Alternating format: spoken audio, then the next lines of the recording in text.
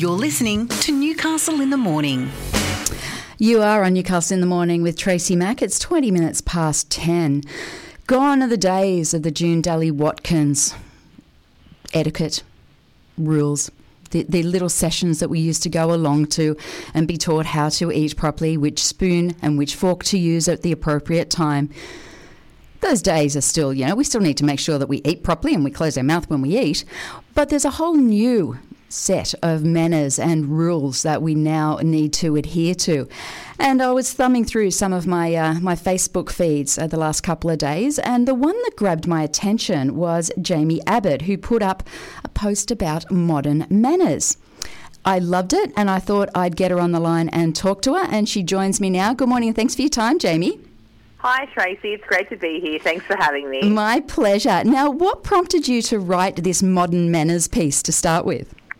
Oh, look, it's actually funny. I've had such an amazing response to something I thought was just obvious types of tips in regards to having some etiquette. But I guess I was just thinking, living in the 21st century, we have all kinds of etiquette dilemmas, and they're usually around the use of modern technologies like our mobile phones.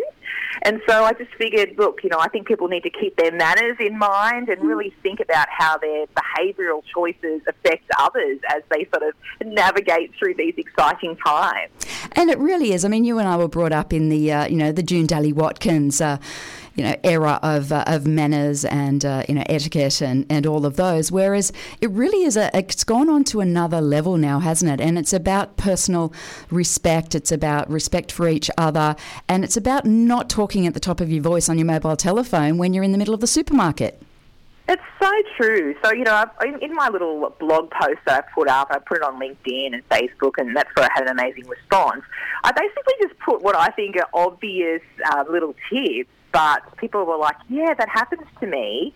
And, the first one was to stay off mobile phones when you're doing business. So if you're going through the grocery store line, the cashier shouldn't have to wait for you to retrieve your money while you're chatting on the phone, because it's obviously not only rude to the person who's serving you, but also to the customers in line behind you. And I think we've all got stories of where that's happened, where we've seen people talking on their phone in very close public places, including when you're seated in a restaurant, standing in a line at the bank, or sitting in a waiting room at the doctor's office. People just probably need to refrain from talking on their mobile phone in those situations. I must admit, I think I've probably been guilty of doing the text while I'm going through the checkout. And, when you sit back and you think about it, it's really rude, isn't it? Because it's like as if you are talking to somebody, you're in a completely different conversation, you're not paying attention to where you are. It really is rude.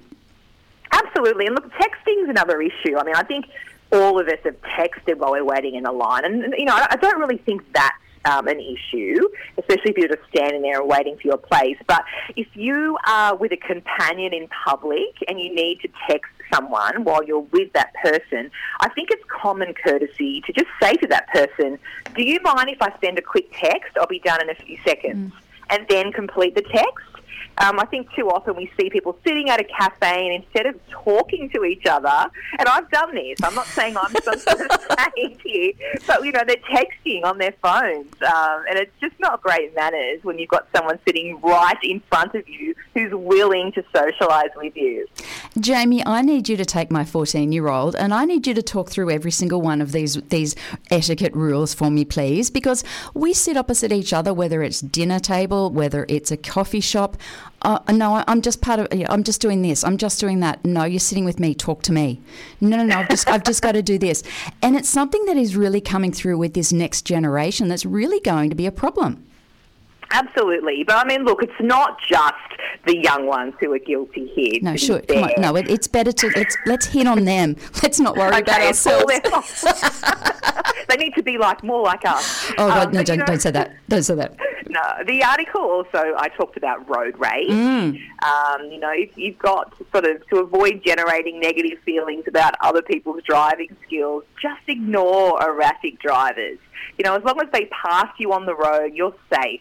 So just try and, refrain from yelling out and engaging in road rage. I think that's another thing we need to be mindful of in the 21st century. And then also, I think you've been sitting watching me, haven't you? Because every single thing in your blog, I'm like, yes, I do that. Especially the keep left unless overtaking. That's the biggest one that bugs me. Yeah, I need to really pay attention to these rules of yours. I really do. So what else did we cover in the blog post? Yeah, I think the last thing I mainly covered was before entering an elevator or even on public transport, so a bus, a train, allow the current riders to exit first. I think these days people are just in a huge hurry to get where they're going. So I think I said in that article, just stay aware, be patient, and really consider it towards others when boarding any type of public transport, whether it's a lift or a bus. You know, people just are in such a hurry to get on, whereas we really need to step back and allow the people exiting to go first. Do you think we've just forgotten common, decent social courtesies? Oh, look, I think everyone is just in such a hurry, these days, and they're not actually thinking sensibly. They're just thinking about, I've got to get somewhere, and they're in a huge rush, whereas if we all just followed this and let everyone come off first, and I know in some countries, I think it was Japan or Hong Kong where I've been, and if you don't get on that subway, on that fast tram, the doors can close. And so you can see in Asia and those places where it's really populated, everyone is rushing to get on. But even then, though, I did remember in Japan in particular, people will still be courteous and allow those to exit first because it just works so much better. So if we're going to a restaurant, what should we do? Should we turn the phone on silent and keep it in our bag, or is it rude to put our phone up on the table? Well, there's actually a club in Newcastle that bans phones, Newcastle Club. It has for a long time, yes. Yeah, and you know what? People always go, oh, you can't have your phone out. But it's actually great because it forces you to engage in conversation. And so in that situation, they actually have a dedicated phone room where you can go and make the calls, and you can use it to take a photo. They're a bit more realistic about, 2022 technology. But I love the old-fashioned values where people are just not allowed to speak on their phone while they're eating or while they're drinking with a companion, because it's just common courtesy. And I think that's a great practice to follow, not just there, but everywhere. Or like I said, if you do need to send a text, just explain to the person, I'm going to send a quick text, and then write your message and then go back to the conversation. Look, thank you so much for your time. I really appreciate it. Now, where else can we find your blogs? I know you've got them on LinkedIn, but where do we go to? Yeah, so I'm releasing my blogs all the time. Every time I have a new thought. A thought bubble, I love it.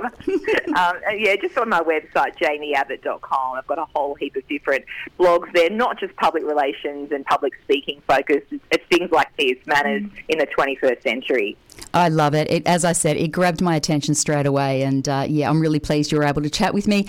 You go off. I'm going to be polite because you have a 10:30 Zoom, and the polite thing is to make sure you're gone by that time. So thank you for your time, Jaime. I really appreciate it. Thanks so much, Tracy. Have a good day. Chat soon. Bye.